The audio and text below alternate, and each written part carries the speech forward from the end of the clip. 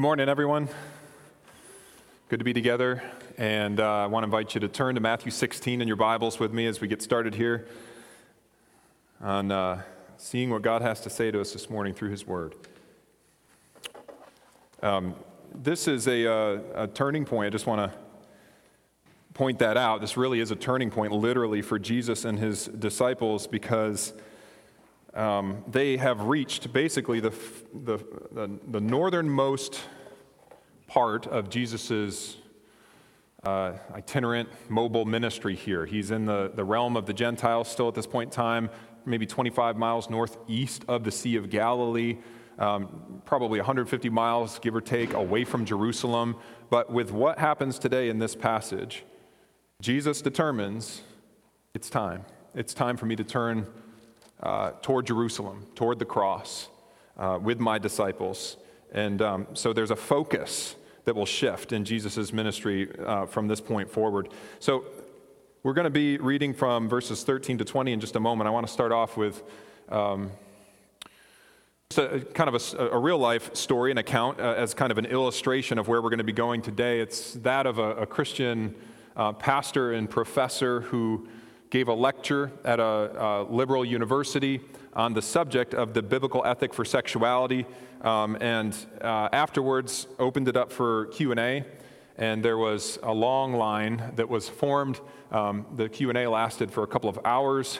There was definitely some hostility in some of the questions, as you can imagine, revolving around a subject like that being spoken on a secular college campus, but there were some really good questions too. One of the questions in particular stood out to me, and it wasn't so much because of the question, but because of the answer that the pastor gave, and it was just highly relevant to where we're going to be going today. So a girl stepped up to the mic, and here's what she said. She said, "I'm a bisexual. Quote from your talk, you say that you become like that which you worship. Today have shared that they are both gay and a Christian, so doesn't that mean that a part of God must be gay?" So the man answered this way. He said, "Here's what I was trying to say. Our worship doesn't determine who the true God is, but what we think God is what we become progressively like. So, in other words, Muslims become more and more like what they think God to be. Polytheists become more and more like the realm that they think is the ultimate reality, and so on and so forth. But I don't believe that their pursuit of that alters the ultimate way that things are." The girl responded once more, and she said, "Well, what if a homosexual believes that is the way that things are?" He responded to her, "Well, if they're right, but them thinking that doesn't make it right. My belief system, for example, doesn't make God that way. God is that way, is the way that He is, whether or not I was ever born. Truth is truth, regardless of what I might think about it. So my beliefs about God don't alter Him. Someone else has other beliefs about God. If they're right, but it would be true independent of their opinion." And he concludes this way. He says, "Our opinions don't shape God. I'm arguing that we ought to have our opinions shaped by the way that He reveals Himself to be." One thing that I appreciated about how he responded is he didn't necessarily try to argue that specific issue with her in this moment. He didn't necessarily argue his particular view of God in response to that issue in that moment. But what he did was he removed both of them as the authority. And he emphasized that truth about God has to be defined by God, not what we think about God. We'll say this: nobody fully understands God, nobody in this room, not me. The key is, what is your starting point? Is it yourself or is it God? Are you letting God be God? Do you know Him for who He has revealed Himself to be? Or is the God that you worship a product perhaps of your own biases, experiences, preferences, and opinions that inform who you think He should be? As you'll see in a moment, this is very much tied to the lesson that Jesus is wanting to establish and teach His disciples here in Matthew 16. The implications of this lesson are huge, and they are that who we believe God to be will determine whether or not we are a part of His kingdom. So we better make sure that we know Him for who He has revealed Himself to be, not just who we think He is. Let's read together Matthew 16, 13 to 20. "Now when Jesus came into the district of Caesarea Philippi, He asked His disciples, 'Who do the people say that the Son of Man is?' And they said, "Some say John the Baptist, others say Elijah, and others Jeremiah or one of the prophets." He said to them, "But who do you say that I am?" Simon Peter replied, "You are the Christ, the Son of the living God." Jesus answered him, "Blessed are you, Simon Bar-Jonah. Flesh and blood has not revealed this to you, but my Father who is in heaven. I tell you, you are Peter, and on this rock I will build my church, and the gates of hell shall not prevail against it. I will give you the keys of the kingdom of heaven, and whatever you bind on earth shall be bound in heaven, and whatever you loose on earth shall be loosed in heaven." Then he strictly charged the disciples to tell no one that he was the Christ. The big idea for today really is a summation of what I've already introduced. And that is that entrance into the kingdom comes through belief in who God has revealed himself to be. The inflection there is so important. This is, on many Sundays, a big idea that we could say relates to what we're going to conclude. But hear the inflection.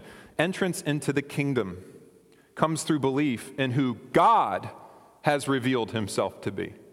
Right? Not in who the world, the culture believes that he is or thinks that he is.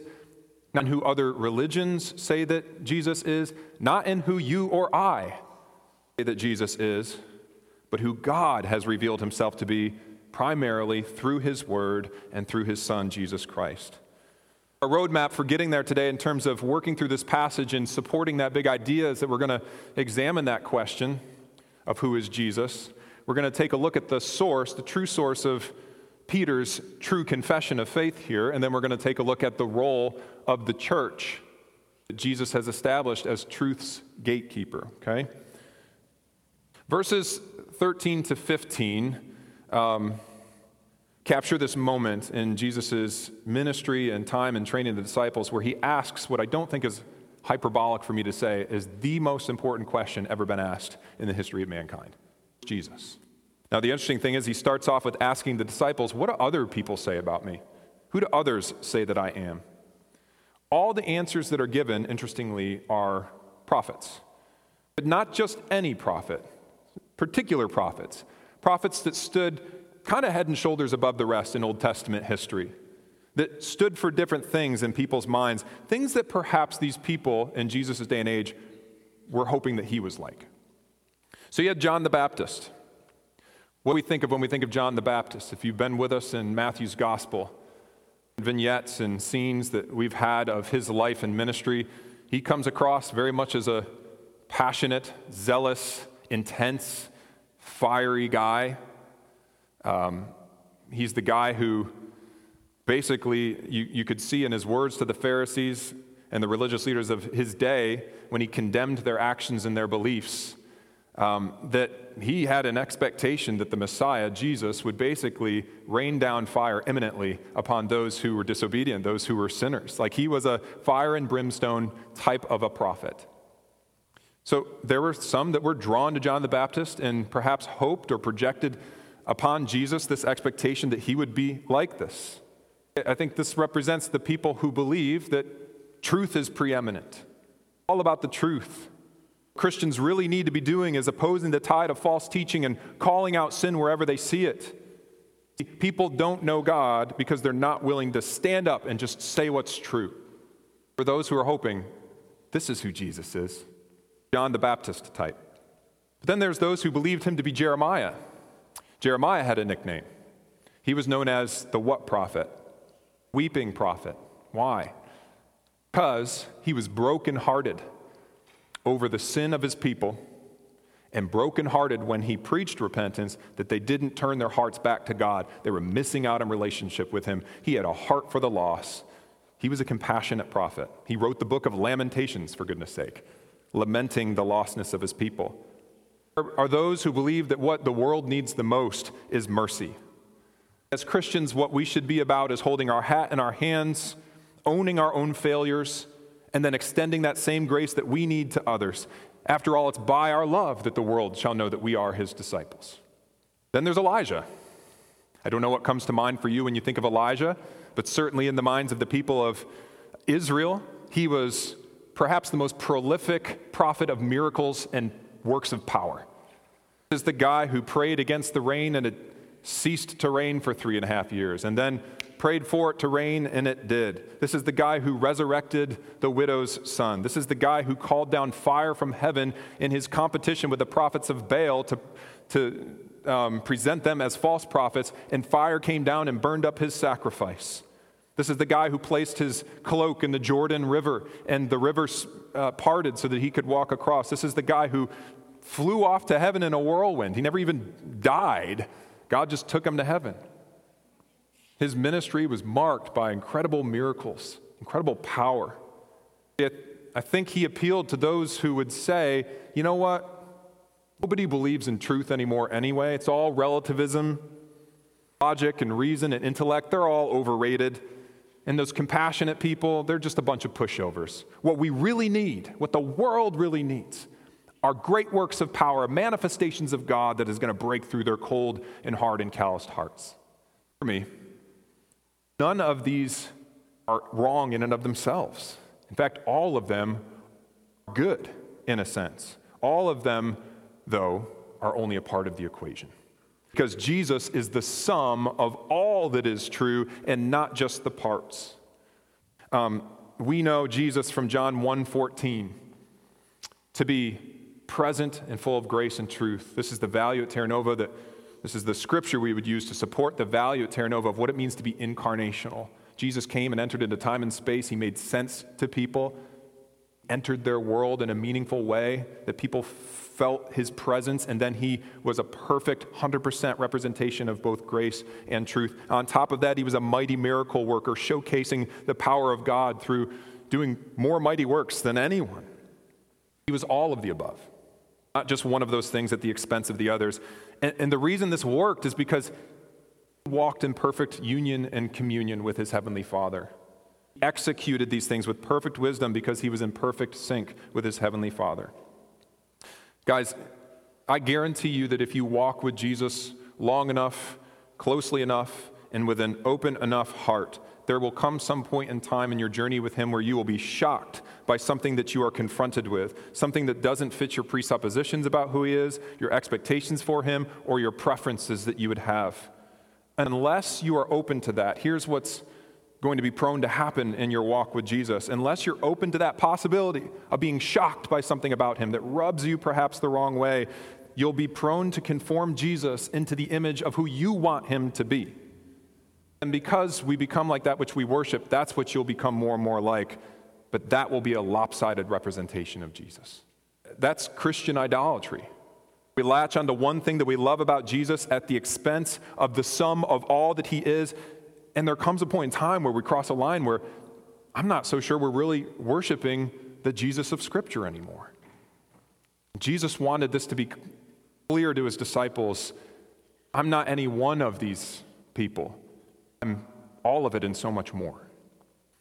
So Jesus then turns to his disciples and he asks the same question of them. You say that I am. And they respond to him, you are the Christ, Son of the living God. Not they, actually, but Peter. Whether Peter was speaking on their behalf or truly was the first one among them to come to this determination in this moment, I'm not so sure, but he is the one that speaks up and declares this proclamation about who he believes Jesus to be. He got some stuff right, for sure. This is a moment to be celebrated. Jesus does.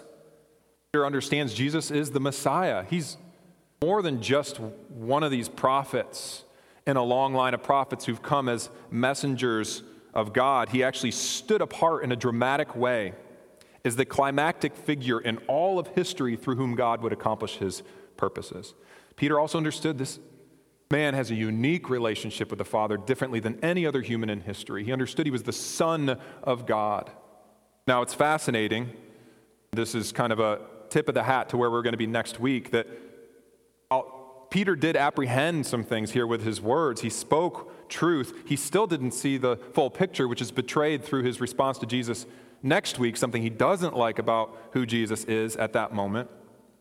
Because Peter, like many fellow Israelites in his day, held to the view that when the Messiah came, he would imminently restore them to their glory days and to their independence that they knew and enjoyed earlier on in their history. For Peter, that term Messiah conveyed more of glory and success than it did defeat and death. Understandably so.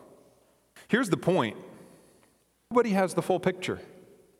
The important thing is, how are you stewarding, being a caretaker for the revelation that God has given to you of himself, that which he has revealed to you? I love here how Jesus doesn't crush.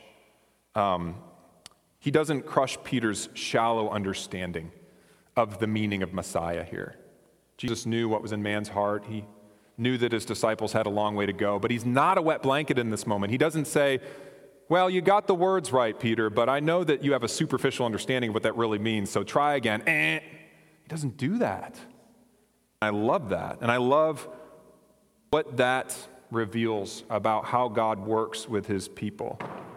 Because Jesus is seen here commending the positive part of what Peter responded to about Jesus. In this little vignette, in this moment, and knowing what's coming next week with where Peter gets something wrong, we learn something about the process of discipleship. Our nucleus class last week, we talked about something we call the discipleship spiral, which is where discipleship is really a continual journey where we come around and around again in a deeper way to truths about God. The key is not, do we know everything there is to know about God? The key is, are we truly open-hearted about what it is that God is wanting to reveal about himself to us, even where it conflicts with our own personal sensibilities? Jesus is the sum of all that is true, not just the parts that we are drawn to, that we find to be more palatable or easier to swallow. So our responsibility is to humbly submit ourselves to whatever God has revealed of himself to us. And Peter does this. He doesn't have it all together. He doesn't get the full picture of who Jesus is, but he's embraced that which God has revealed to him so far. The humbling part of this is that Jesus makes very clear we're not smart enough or perceptive enough or deep enough to figure this out on our own. Jesus commends Peter for his answer here. It's a very short commendation before he shifts the limelight to God as being the ultimate one to be credited with this moment of an insight of Peter's. It actually has more of the feel, when you read it all together, Jesus' commendation here, of him congratulating Peter for having won the lottery more than it has the feel of congratulating him for, graduating with his PhD from an Ivy League university or something like that. He says, "Blessed are you, Simon Bar-Jonah." And then he doesn't go on to say, because, man, you are so smart and deep and profound to have discovered this for yourself. Not many others have. Praise be upon you. No, that's not what he says. He says, flesh and blood has not revealed this to you. My Father in heaven has. He's saying, Peter, you didn't figure this out on your own. God revealed this to you, and you're blessed because of it. Happy in the state that you are in, that you understand this thing that is true. I've come across that term blessed before in the Beatitudes in Matthew chapter 5, for example, where Jesus said, blessed are the poor in spirit, for theirs is the kingdom of heaven. Same word, same meaning. It could be translated congratulations, which has a formal sense to it that feels a little awkward, but that's kind of the literal translation. It could be translated, happy are you because of this, but that has connotations of feeling good, which isn't necessarily what Jesus is saying. The sense here is of one who is in an enviable position. If other people just understood what that person has, what Peter had as a result of embracing God's revelation, they would envy his position. They would want it for themselves. They would desire to be in his shoes. That's what Jesus means by blessed here. In Peter's case, he's blessed because God has graciously revealed truth to him.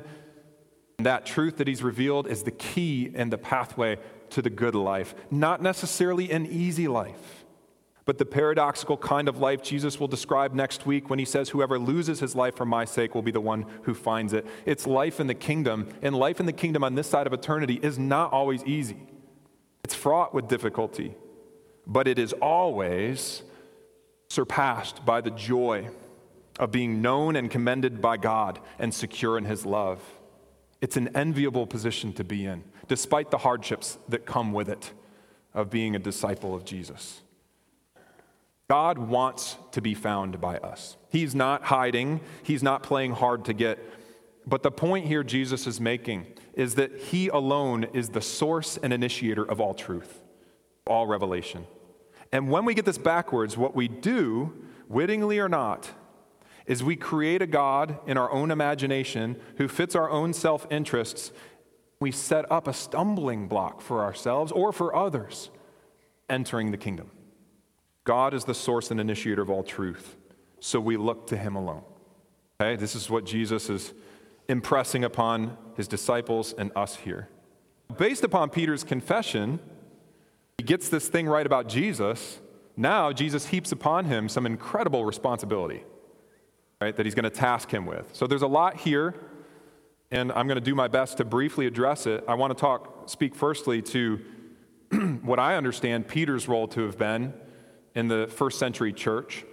And then I want to talk about how I believe that there's actually a principle here from what Jesus tasks Peter with that extends in principle to the church at large, universally, and even today here at Terra Nova, okay? Of course, for some of you, you will know that these verses have been the linchpin for this idea of papal succession in the Catholic Church. The line of popes that started with Peter is their understanding. Also, this idea of the infallibility of the popes comes from this passage. So, what I want to just do for a moment is share why in our Protestant tradition, this isn't the conclusion we come to from this passage, okay? So, first of all, there's nothing in this passage of Scripture that's directly speaking to ecclesiology. Ecclesiology is just like how we understand the church to function and operate. Structurally, the polity of the local church, how it's governed. That wasn't the intent of this passage. One of the reasons we know that is though Jesus uses the word for church, ecclesia here, or ecclesia, that we find later in the New Testament when the apostles are talking about the New Testament church, more like a Terra Nova type church. In the Gospels, it's rarely used, and when it is, it's always meant in a general sense of the people of God assembling together for some reason. In the Septuagint, which is the Greek translation of the Old Testament that was present in Jesus' day, it was something very familiar to the Jewish people. Many of the times when they were talking about the assembling or gathering together of God's people, in the Old Testament, they would use the word ecclesia. This is what Jesus meant. It was a general term for the gathering of the people of faith together, not a specific term or with implications for how the structure of the church should be set up, okay? That's not what Jesus had in mind here.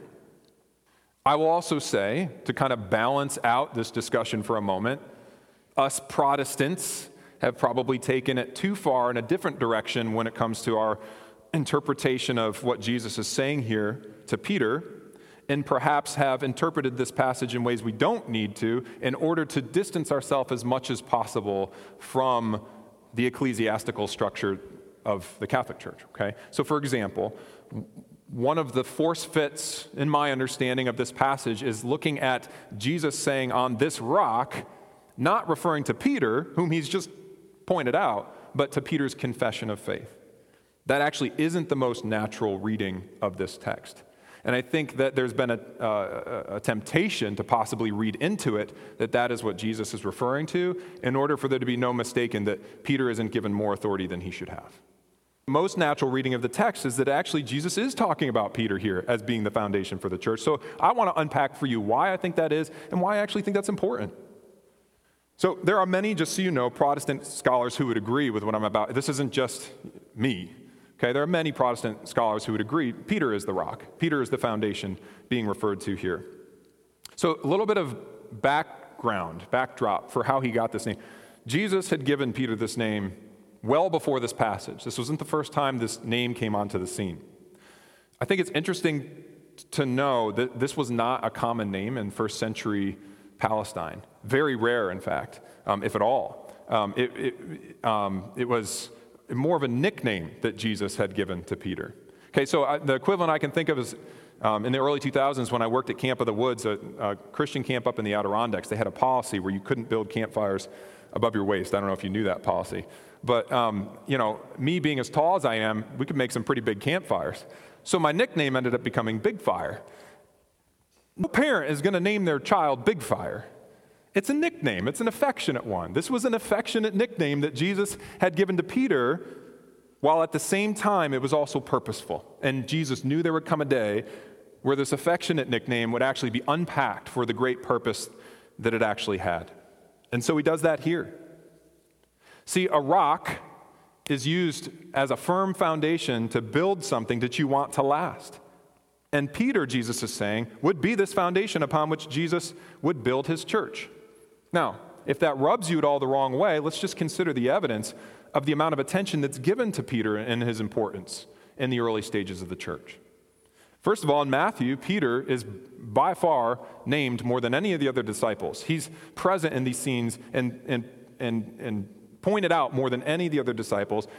He's usually the first one to speak. He's usually leading them in some capacity. When you get to the book of Acts, he's the one leading the disciples early on in Jerusalem. He's the one who introduces the gospel to the Samaritans and then to the Gentiles at large early on in the book of Acts. He has a significant formative role in the establishment of the church early on. I think it's also important and interesting to note that his role fades with time. By the time you get to Acts chapter 12, he's no longer the leader in Jerusalem. He had just gotten out of prison. The local leadership wanted his head. He was out of there, and James takes over as the leader of the church in Jerusalem. By the time you get to Acts chapter 13 and on, the Apostle Paul really comes onto the scene and is the predominant figure establishing the early church. It's almost a little bit of a John the Baptist, I must decrease so that the rest of God's church may increase moment. Here's my point, and I'm going to make my point through a quote from Craig Blomberg, who's a commentator on book of Matthew. He says this. He said, Peter's primacy here is more chronological in the unfolding events of early Christianity than it is hierarchical, okay? Now, I don't think there's anything wrong with believing that Peter was the foundation or the rock Jesus was referring to here.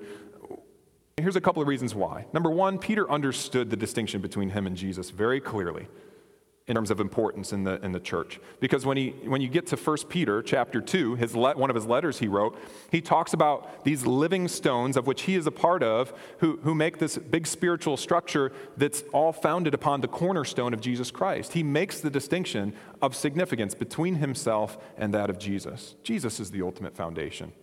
Peter knew that.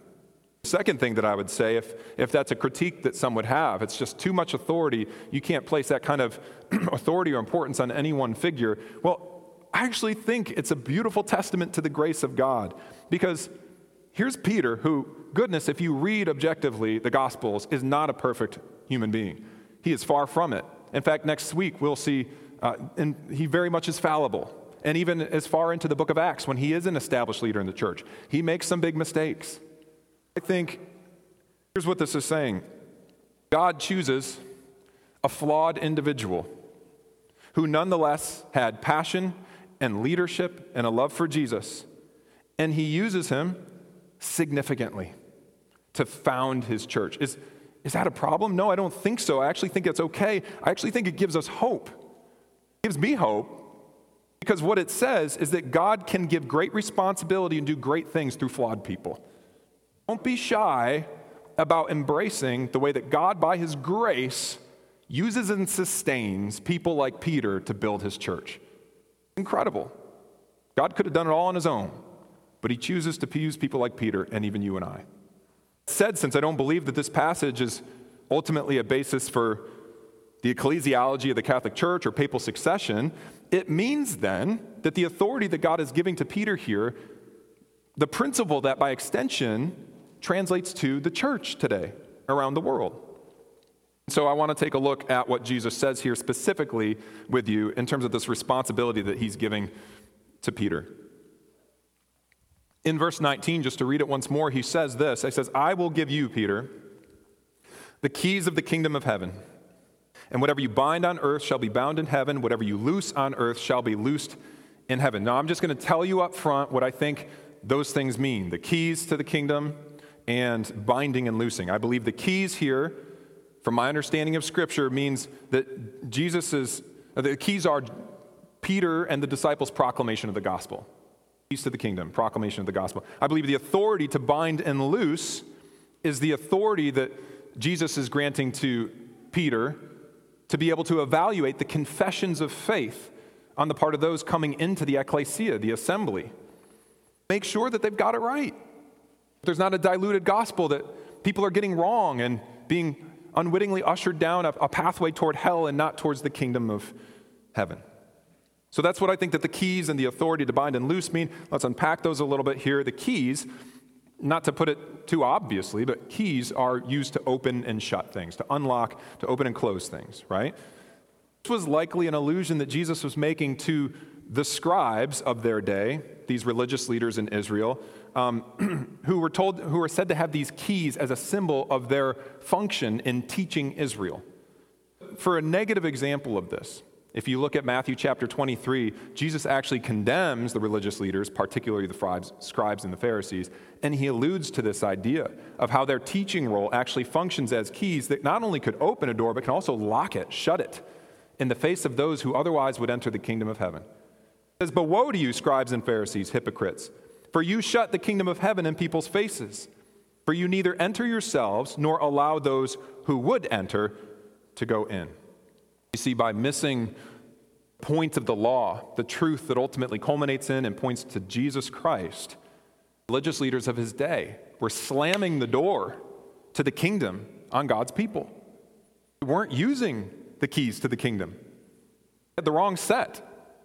For a positive example of this, or multiple, we again look to Peter in the book of Acts, where through the proclamation of the gospel, we see a mass revival amongst his fellow Jews at Pentecost in Acts 2. We see the Samaritans begin to come to faith through the proclamation of the gospel in Acts chapter 8. We see the Gentiles at large begin to be open to the gospel through its proclamation in Acts chapter 10. When you get to Acts chapter 14, we see Paul preaching the gospel to the Gentiles, where it's said verbatim that through that proclamation of the word, he was opening a door of faith to the Gentiles. This is what I believe Jesus meant by the keys to the kingdom, proclaiming the gospel of the kingdom. Okay, proclaiming the truth of the gospel are the keys to the kingdom of heaven, because entrance into the kingdom comes through belief in who God has revealed himself to be. Reminds me of Paul's words in Romans 14 when he says, "How are they to believe in him of whom they've never heard, and how are they to hear without someone preaching?" Keys to the kingdom. That, in one sense, all of you who are followers of Jesus, who've received the revelation of Jesus Christ, now have those keys to open that door for the blind and the lost. But then what about the binding and loosing? This is also familiar language to the Jews, even if less so to us. All right, so the rabbis in their day often spoke of binding and loosing, by which they meant either forbidding or permitting something based upon their understanding of the law. The rabbis and religious leaders of Jesus' day in Israel had the authority to make those kinds of determinations. So Jesus here, in turn, he's playing off that understanding of how the structure worked in Israel, and he is giving authority to Peter, in turn, to evaluate the confession of those who are entering the community of faith. Do people's profession of faith accord with that which God has revealed of himself? In this sense, Jesus is giving the church the authority to be the gatekeepers of truth. That's what he's establishing here. I don't know how that jibes with you. That certainly would not be a popular notion at large in our world and culture today. That's what Jesus is saying here, starting with Peter and by extension, the church universal. So here's where I want to end things today, just to tie up some loose ends. There's one note on the original language here of binding and loosing that I think is worth bringing up to tie together some threads from other parts of this passage. And then I want to just acknowledge two possible critiques that I would anticipate the culture at large, maybe even some within the church, having of the idea that the church could be the gatekeepers of truth. Again, not a popular notion, I'm sure. So first, the comment on the original language. There might be some confusion here. It may sound like, at first, there was a heavy emphasis on Jesus' part of God being the ultimate source of revelation, and then all of a sudden, he's just allowed the church to be the arbiter of truth. Like a significant shift with the emphasis that Jesus had just placed prior on God being the source of Peter's insight. So here's what I want you to see and understand. Verbs here, these verbs of bound and loosed in heaven, are both future, passive, perfect verbs. Don't worry about that. If you want to look it up later, you can, just so you know I'm not making this up. Future, passive, perfect verbs. Here's what that means, and it's right in the footnotes of your Bible too. You've got a little superscript that you can go down in the bottom, and you'll see, here's the literal translation of this Greek word. Instead of Jesus saying here, whatever you bind on earth shall be bound in heaven, whatever you loose on earth shall be loosed in heaven, referring to the authority given to evaluate these claims of faith, the literal translation of these future passive perfect verbs should be, whatever you bind on earth shall have been bound in heaven. Whatever you loose on earth shall have been loosed in heaven. See, these are determinations that have already been made in heaven. Church, as comprised of those who've received the revelation, are charged to steward that revelation. We're kind of catching up, if you will, with what's already been determined and understood in heaven, and we do so by applying that revelation in real time in our community of faith, as those who've been charged to evaluate the truth based upon the revelation of who God has said that he is. It's a real authority that God has given the church, but it's an authority of stewardship and not an ultimate authority. So this actually doesn't conflict, I hope you see this, with the previous point that God is the source and initiator of all truth before we look to him alone. Still do that. As those who've been given the keys to the kingdom and those who've been given the authority to bind and to loose when it comes to evaluating professions of faith. Okay? And then a couple of critiques that I could anticipate coming. I just want to acknowledge. Number one, the church shouldn't have authority because of the vast number of differences in how they interpret the Bible. That throughout history, the church hasn't been able to agree on anything is one of the critiques that will be lobbed the way of the church. This is a bit of a straw man argument. By that, I just mean when you take someone else's point that you disagree with, you focus on a particular aspect of it that's maybe superfluous to the overall argument, and then you tear their whole argument down. Here's why. Sure, there are plenty of secondary and third level disagreements that the church has never been able to fully agree on, things like how we understand baptism, how we understand the end times, and so on and so forth. But when it comes to the core tenets, the core beliefs of what make a Christian, what make the church, there's been remarkable consensus for 2,000 years on what that means, starting with Peter's own proclamation of Jesus as the Christ, the Son of the living God. Disagreement over secondary issues become at best an unfortunate distraction, at worst a convenient excuse to deny the authority that's given to the church. Okay, that's the first anticipated critique that I could see coming. The second would be just the mere mention of authority is so unpopular because of its mistaken with authoritarianism, which is something that's bad and oppressive. People don't like being told what they should and shouldn't do, where they're wrong, where they're right. But if there's no objectivity, and if there's no authority we can look to say what that objective truth actually is, it leads to subjectivity on everything, and there being no truth at all. And here's the problem with that. If there really is a God, if there really is sin to be overcome, if there really is a kingdom that requires a certain reality that we believe in order to enter into it, wouldn't you take comfort in knowing that God has set up a way for his truth to be proclaimed and then for those confessions of faith to be evaluated, especially when the cost of getting it wrong is eternal separation from him forever? Meant to be a good thing. Your answer to that is no, I still don't like it. Here's just an analogy. It would be like if you lived in a land with a severe famine, one that you're not going to survive. And 100 miles away, there's an airport that has airplanes that are able to take you to a place that's lush and green and flourishing and thriving where you will survive. Nobody told you about it. Or you got some misinformation and thought you were on your way, but you were going the opposite direction and nobody ever corrected you. You ultimately end up dying in that barren land because of either misinformation or no information at all. If you don't want there to be objective reality, objective truth, if you don't want people stepping into your lives to humbly correct you where they discern that you're in error, that's what you're asking for at the end of the day. Authority God has given to the church to proclaim the truth about Jesus is not authoritarianism. It isn't oppressive. It isn't a heavy-handed demand for conformity at the expense of one's personal freedom. It's actually meant to be the complete opposite. Meant to lead people instead to their greatest freedom in life in the kingdom. We're going to transition and celebrate communion here in a moment. And when we do, I want you to meditate on Peter's own words. His confession of faith here is really at the heart of what it is that we remember and celebrate with communion. Jesus is the Christ, the Messiah, the Savior of the world, the Son of the living God. Even as Peter didn't fully understand all that he meant by that in that moment, but that he embraced nonetheless what God had revealed. We don't understand God perfectly. He's infinite. Much will remain mystery to us on this side of eternity. But here's what we do know. Jesus was not just one prophet in a long line that came with a message from God. He was and is the Messiah, the Son of God, and his message was as much in what he did for us as it was in what he said to us.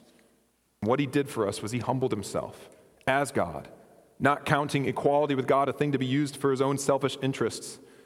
Instead, he took responsibility for our sins, dying in our place on the cross, that whoever confesses him as Jesus the Christ shall be granted entrance into his eternal kingdom. Pray with me. Father, I confess that in ways I'm probably conscious of, but more likely not, how frequent I try to be the arbiter of truth, allow what's comfortable for me or my own persuasions and experiences to determine who you are and what's true about you.